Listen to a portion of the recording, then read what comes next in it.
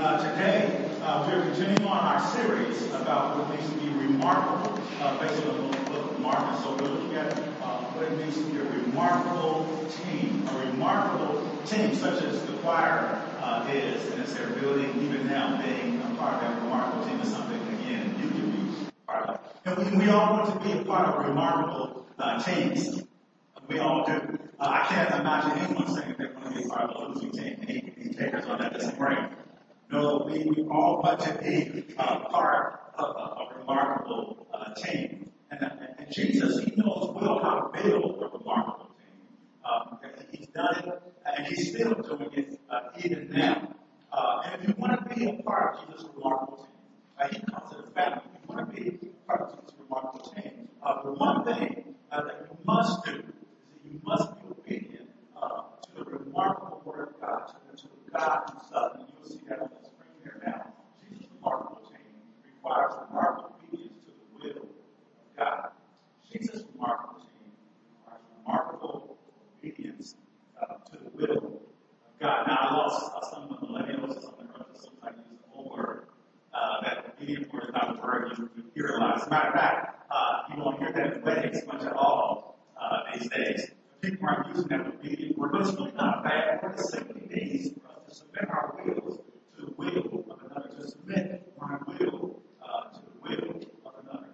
And so we see Jesus' plan, his desire for us, and build a remarkable team. If we're going to be on Team Jesus, this team, we're going to have to be obedient to the will of God. So what is the will of God? That's a question that has haunted believers for generations and ages, trying to figure out what the will of God is. So I want to just go here right off the bat and give you the 2 points of the sermon, in case you get a little hungry for it this morning. Just want to tell you right off the bat so you'll know I'm going to tell you what the will of God is, and I'm going to tell you our 2 points. Our first one is that Jesus is remarkable team. It requires remarkable obedience to the will of God. That's point one. And you're ready for me to tell you what the will of God is. Are you ready for that? This is the will of God for your life. Take a deep breath and brace yourself. The one who does the will of God walks in what? They walk in the ways of God. Let's stop right there before we go any further. The one who's obedient to the will of God, that person, man or female, that person is the person who walks in the ways of God, who speaks about the faith and the character and the values. If you want to be obedient, if you want to know what the will of God, walk in the ways of God. And that person does what? That person does the word of God. So there we see it. You can stop right now. The sermon could be over because now you know what the will of God is for your life. But our will is to submit our will to God and obedience, and that's what it means to be a part of Team Jesus. And the one who wants to be in the will of God in his or her life is the one who knows what it means to walk in the ways of God, who lives out what it means to live a life of peace, a life of love and character. And that person not only lives there, but that person also knows what it means to do the word of God. Say the ways of God and the word of God. You do better. Say the ways of God and the word of God. Just drill down those 2 things, and I think you'll be okay. Because I know that everything that we would think we need to do in order to come simply out of walking in the ways of God and then being willing to do the word of God. And so I'm grateful to be a part of this church where we spend time learning about the ways of God in our life. That you can sign up for one of our programs even now and begin to learn about what it means to dig deeper, to walk in the ways of God. You'll hear from John Shittledecker, our missions meeting after the service, we'll be talking about what it means to live in peace with one another, to walk in the ways of God concerning peace. And I will tell you that's one of the highest ways of God we can learn to live in, especially those of us who are in Christ, to live in that peace. But then we can't stop there. We can't stop just in learning about God's ways and find out what it means to change from the inside. What we have to do is become people who take the ways of God and walk those out the way we live and do the work of God. The ones who will walk in the will of God will be those who walk in the ways of God. So if you want to be obedient, if you want to be part of Team Jesus, then you will be obedient to the will of God. And that will of God places stuff out how we walk in his ways and how we do his been a part of some pretty amazing, remarkable things in my lifetime. And I discovered this. Every remarkable thing I've ever been part of has required a great deal of commitment, perseverance, obedience, and pain. Yeah, that's what it takes. When I was a part of a remarkable team called Team USA, the Army, it involved a lot of pain. When I decided to become part of that team, the CPD, the police department, that team required a lot of perseverance and a lot of commitment. It involves some pain. When I decided to be part of Team CHPC and working with the staff team, it requires a lot of commitment and obedience to the will of our team, but it also requires being diligent and faithful even in the midst of pain. You see, we can't go where God wants us to go. We can't say that we really walk in the ways of God, in the Word of God, unless we walk where Jesus walked and do what Jesus did, and always involve perseverance, hard work, commitment, and a little bit of pain. I've had the privilege of playing on great bands throughout my life as a musician, junior high, high school. When I started in the military, I don't know if you know it or not, I like to keep this to myself, but I started one of the toughest students that you could imagine in the Army. And I don't like to share about it because I still bear. This was just a tough situation. And some of you have heard, what it means. It was just a tough team and a tough unit to be a part of. I started in the Army band as a trumpet player. So when being a part of the band, being part of the military trumpet as a trumpet player, I understood what it meant to not do my will, but to do the will of my team leaders. Can you imagine being part of a great orchestra, a great team? And I love being part of our band because we played a lot of great band songs. You guys will know. And we played songs by I don't even talk. You guys know who Frank Sinatra is? Yeah, I don't know if you know that. I don't know if I'm talking to the right generation, second generation. We played these change of command ceremonies. They wouldn't change me into the command. But I was part of that. But can you imagine coming in and we're going to play My Funny Valentine for the great dance, and each one of us coming in with our own particular rendition of that music and saying, hey, I hear what you're saying, Mr. Cuthbert, but I want to play this version. What if we all came with our own individual pieces because we could do what we wanted to do? And we walked into our stands in our nice dress uniforms, we laid our music down. The conductor stood up as Kevin Monson did this morning, and all of a sudden he brought us in. Oh, there would be massive chaos. Would you agree? Yeah, because it's easy for us to walk in our own ways, for us to do our own thing. But the one who's going to be on Team Jesus, that person is going to be obedient to the will of God. And any great team, every wonderful team that I've been part of, is always called for me to submit my will to the will of the team leader, and come in line plan. Come in line strategy. I can tell you great police stories about what it means to follow along. I won't do that this morning. I'll do that for another sermon. Can you imagine being part of a great sports team? I'm not an athlete, though. I don't know much about the NBA or the other PAs, the CBS, or any of that. I'm not an athlete. I don't know much about sports, believe it or not. But I know that you're going to be a part of a great team. And you have to submit to the will of the coach. Can you imagine players on the field going out to play whatever sport they're playing, and then all of a sudden, mama's yelling out from the stands, do this, do that, and they're listening to mom instead of listening to the coach? What if each one decides to listen to mom? Oh, that would be massive chaos, wouldn't it? You see, if we want to be a remarkable team, we have to be obedient. There's that whole word. We have to be obedient to the will of our team. And that's what Jesus is always talking about. Now, there was a guy who came to me. He was talking about how he was willing to follow Jesus anywhere. Jesus said, I'll go wherever you want me to go. And then Jesus said this. Here's what you do. Sell your stuff and give it to the Bible says he walked away struck. He wasn't looking at the price to be part of the team. It wasn't all about the stuff. But the stuff can't have us. We have to have the stuff. Another guy, a lot of us from Rich Liar. Sometimes it's the same thing as my own profession, law enforcement. And I joke about that because my son is a lawyer. Yeah. My son is one of those. But there was a rich young lawyer that came to Jesus. The Bible says, man, he cried out, man, I want to be fully sold out. What does it take to be fully sold out? And then Jesus said, what about your neighbor? Are you as lavish with your neighbor as you are with yourself? In other words, he would say, are you doing to others as you would have others do to you? In other words, he would say, do you have, are you hoarding for yourself without being generous with your life? Now, I don't have any issues with these guys and their wealth. In fact, you can do, in a lot of ways, a lot more with wealth you can do with that. I can tell you as a person who serves a local worker overseas, a local outreach worker, were it not for generous sponsors, I wouldn't be able to do near as much stuff as they could do.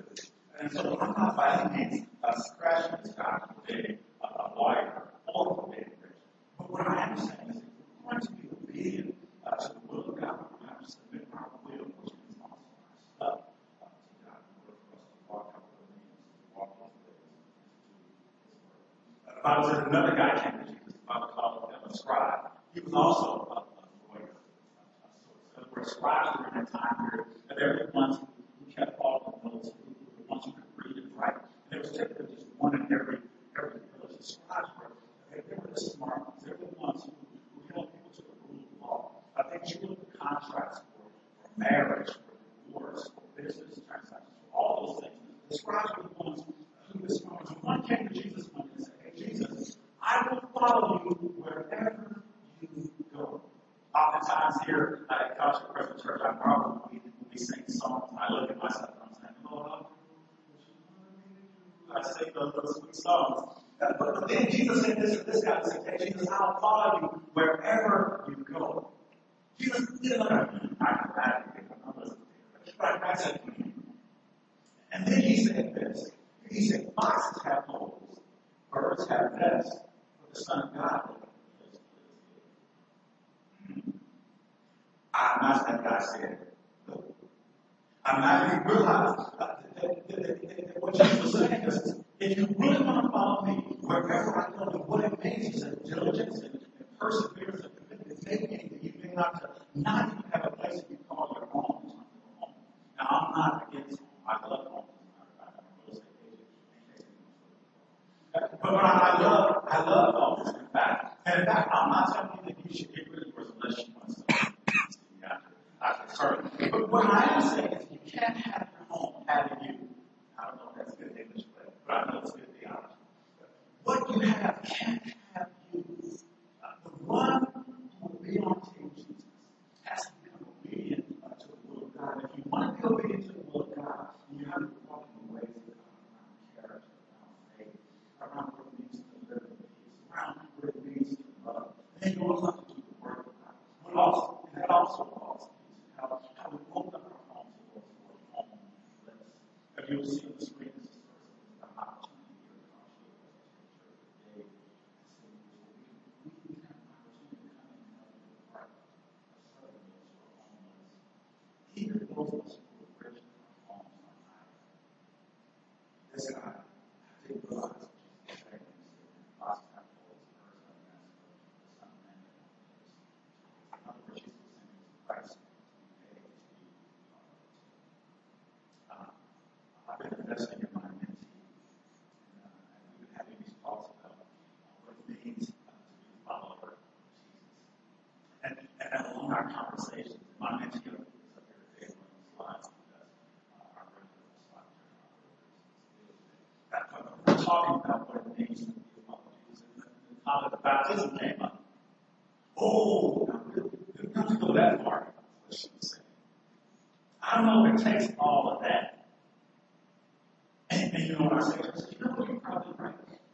You're probably right. You probably should be baptized because you know Jesus submitted and was willing to be baptized. That's probably not something you should really do. It requires a higher level of commitment or someone who's really serious about the love of God. I don't think you should do it.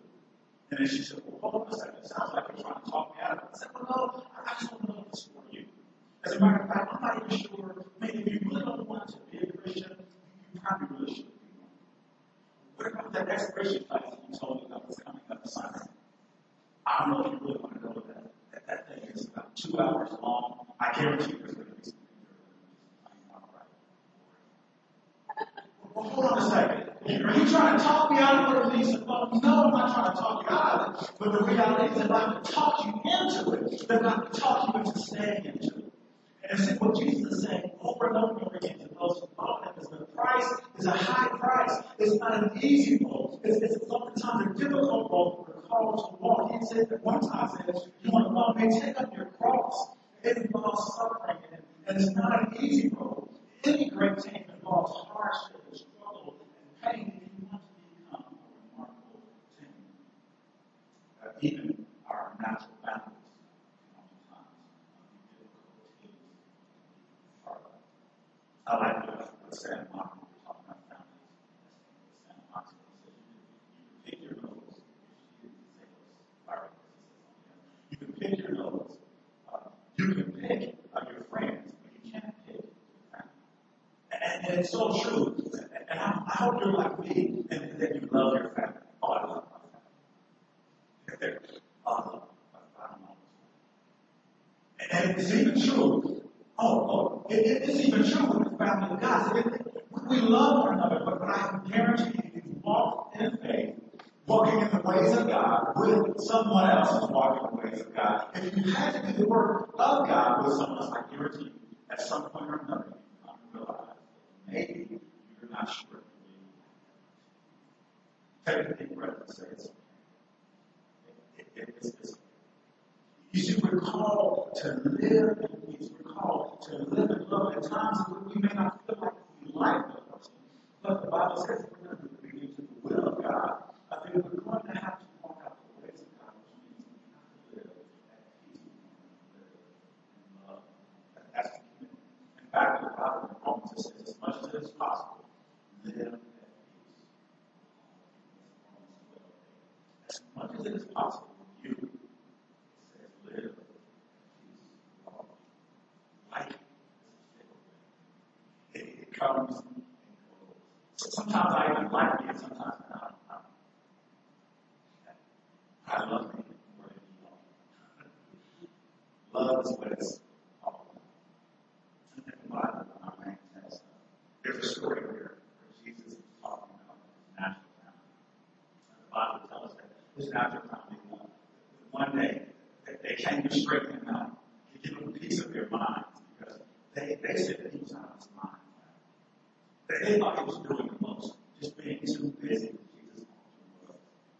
He was working too much, taking his work home. And in fact, in the passages we're reading, it says he was working so hard that they didn't have time to eat. And so his family came to him, and they were wanting to chew him out. And the Bible says that they called for him. And someone said, hey, Jesus, your family is calling you. And let me tell you, Jesus replied to them, it was totally. Because here's what he says, who are my people? Who is this being that I'm gathering myself? You look around and say, those who will Let's take a look at that passage right now. We're going to be reading the book of Mark in the New Testament. The New Testament is the Bible starts the second half of the Bible starts Matthew, and that's what Mark. I don't have a number for Mark. We'll look at Mark chapter 3, verses 7. Start there. It says, Jesus drew his disciples to the sea, and a great crowd followed. From Galilee and Judea to Jerusalem and Idumea, and from beyond the Jordan, from around Tyre and Sidon. It says, when the great crowd heard all that he was doing, they came. And let's stop right there. So we see this passage, Jesus doing the work of God. If you read earlier, you see that he was healing people. I really about peace because of the healing that he was bringing to the lives of individuals. He was doing the work of God, caring for those who were sick. And as interesting as this, when people heard not what he was saying, but they heard what he was doing. I think way too often we think our mission when it comes to reaching out to our communities is to stay up for us. I would tell you it's much better to do to demonstrate God's will than what we talk. Anyway, he continues on serving and caring for, and then in verse 20 it says this. Verse 20 says, then he went home, and the crowd gathered again, so that they could not even eat. And when his family heard it, they went out to seize him. They were saying this is what they were saying. He's out of his mind. Can you imagine this? Can you imagine his family saying, man, Jesus, his cheese slid off his cracker. What is he doing? He's working, and now he's taking his work home. And we hear that they're not even eating properly. How dare Jesus get so busy doing the work of God? I can see the anger, and I can hear the frustration that is mounting in their hearts. He's out of his mind. And so Mary, mother of Jesus, and brother and sister, set out to go. You would read the rest of the passage as they were going along. The Bible says not only was his family saved, not only was his mother and brother and sister, but the Bible says also the religious community happening in Jesus. Be careful, because if you endeavor to walk in the ways of God, you will not. By walking in the work of God, you always make it. You always make it. Because religious people want to just take it easy. Take all that. We don't really have to calm down about it at all. We don't have to calm down. They really take all that. How about we just stole the money? We'll give it a little bit here and there. I say, the religious people were angry at Jesus because he was busy. Because God was thanking Jesus because he was busy doing the work of God. I like that Jesus always called busy people to follow him. His team always involved in gathering busy people. The fishermen, man, they were busy, hard-working people. Those were tax collectors and business people that they were hard-working, hard-driving. Jesus never looked out and found someone sitting on their duffel bag eating Krispy Kremes and Twinkies and said, hey, that's the guy I want. No, he found those who were busy, who were diligent and faithful and committed. And see, I encourage young people all the time. Quit talking about what you don't have.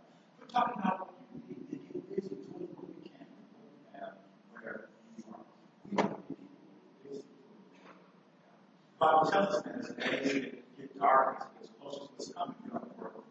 Work while it's day, while it's my time is coming. No one will be able to work. Yet, there's a trend going around by the process. Let's just sit back. Let's just take time. Let's go back to the old monastic days where we just sit back and just gaze. And I'm telling you, there's nothing wrong with the mind of the Son of God and focusing and taking time for deep devotion. When you stay here, you don't get up and get busy with the Word of God. Somebody say get busy.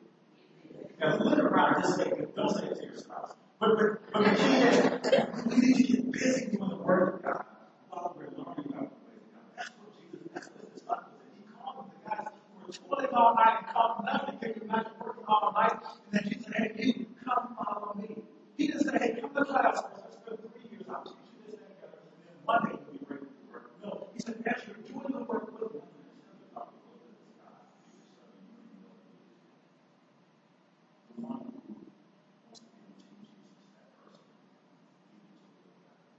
in other words, he'll walk away.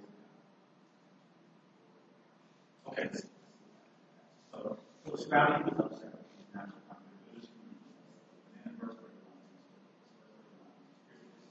And his mother and brothers came and standing outside, they sent to him and called him.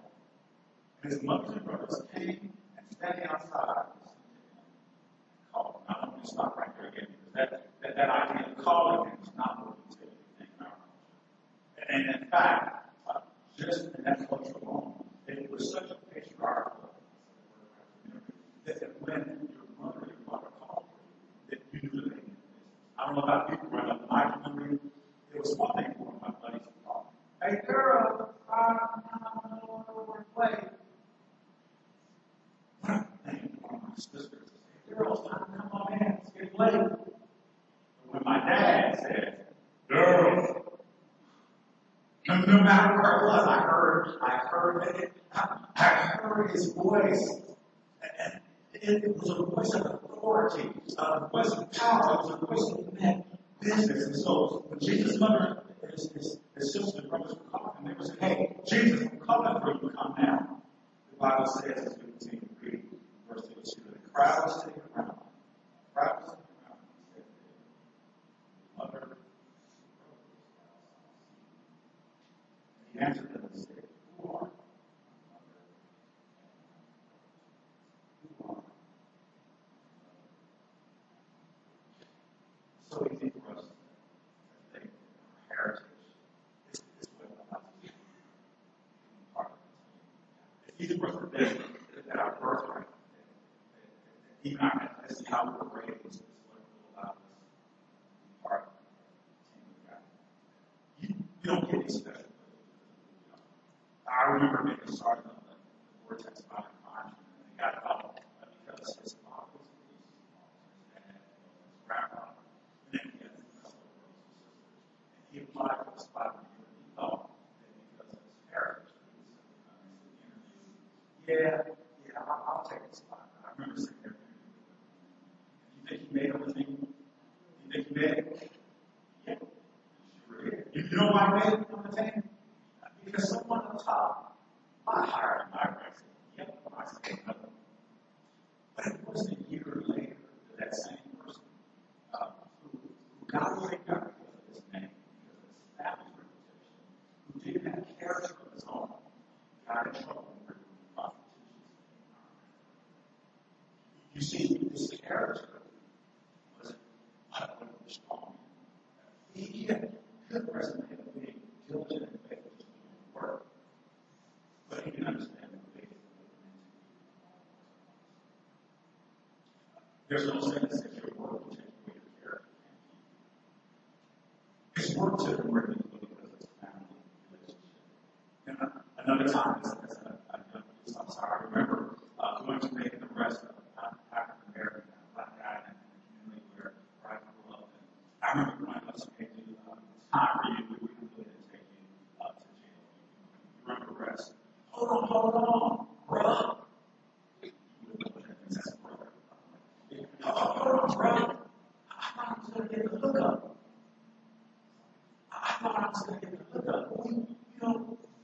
I'd be a sellout, is what he told me. And of course, naturally, he knew he had done wrong. He knew that he was responsible, that he needed to pay for his crime. Hold on, brother. Listen, you're not going to look at it. We're going to look up. And then I took mine. I was like, hey, this is the look up. You see, he thought, because they had an ethnic connection, that what that meant was, I was going to look out for them and give them a pass. Somebody said, no, maybe not. You see, your ethnicity is that.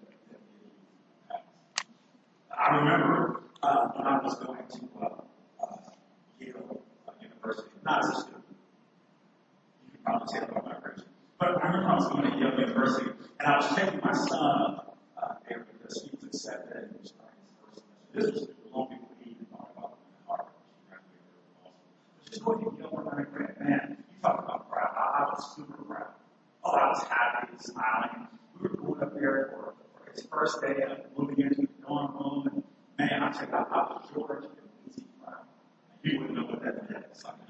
But I was at him, finally made it to the meeting. And so I remember sitting there with my son on the wall. We were just smiling and stuff were coming and going like, yeah, man, you made it. You know, long around. And all of a sudden I said, I'm going to go for Starbucks one day.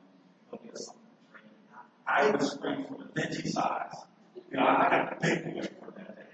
I remember coming back and man, I was happy. Somebody say happy. Yeah, I was so happy I heard the girl singing that one song because I could have swore I saw her walking by. That's how happy I was. I was hearing music. And I remember as I walked back over to the wall where I left him singing, right in front of the doors were going up and down the stairs. I could see him there, and I looked over and all of a sudden I saw him taking a handy box up the stairs as I looked through the corridor. He was sweating and struggling. And I'm like, what is this? And all of a sudden he came back down again, bringing trash from the dorms. And then all of a sudden, Pastor D just became Brother D. Now, you don't know what that means just yet because you only know Pastor D. But what happened was, see, all the young African Americans, all the black young men were the ones who were helping students move into their dorms, bringing trash, and bringing outside. Eventually, young men in the neighborhood who got the job to work on campus. So what happened was, the guy who was the white guy who saw my son sitting on the wall said, hey, kid, you need to get up, get busy, and get to work. And I was happy to get up because I was happy. And my son, being the well-raised son he is, he replied, he got busy doing work. But his dad was happy. Oh, no. Oh, double D, Pharaoh D. Not Pastor D. And I can tell you, Pastor D likes preaching, but Double D has some words in its vocabulary that you don't want to hear about. And so all of a sudden, man, I was like, what in the double H double hockey stick is going on? And I went to this guy, and I didn't know about peace for then. God showed never had entered my life. I remember walking up, like, what do you mean having my boy do this and do that? That's why he's here to go to school. He's just like all the other students. You see, what this guy thought is that you can identify someone by their skin color, and you can assume that they're supposed to do a certain thing by just what they look like. We all have that same problem, whether it's the guy who's looking for the hookup or the guy in power alone who thought that you can identify people based upon what their skin color, determine what their life was in life. And Jesus comes along, the Bible says to us, man, you can't look at a person and judge them by their outside. God judges people by what is it that he looks at? God says he looks at the heart, and we struggle so often, and we think it's our family, we think it's how we're raised, it's how we're born, it's what side of the tracks we're on. We're steeped in trouble as people, we're human, black, white, red, no matter what, we all have the same sin problem, and we judge so often on the outside. There's an old quote that says, our skin color is not meant to define us, it's simply meant to describe us. So it's so easy for us that it is our heritage. Jesus says, the one who's part of our family. The one who's to the will of God. That's the one who's part of my team. It's that person who belongs to the ways of God. And that person who's dedicated to the work of God. Aren't you grateful that you can become part of the team? Jesus to become part of the team. That still today is strong for you no matter who they are.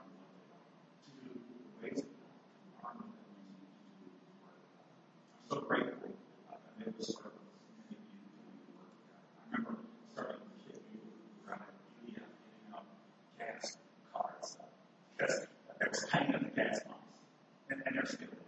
I remember just giving out simple $5 cards, and God bless you. I remember that I just thought, I don't want to take that. It walked away, but we just kept on doing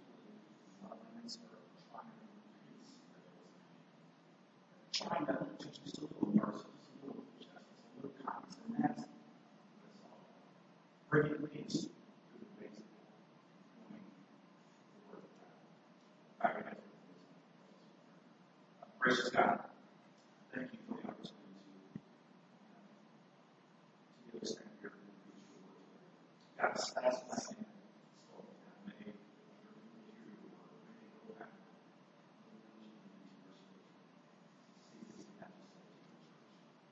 God, may we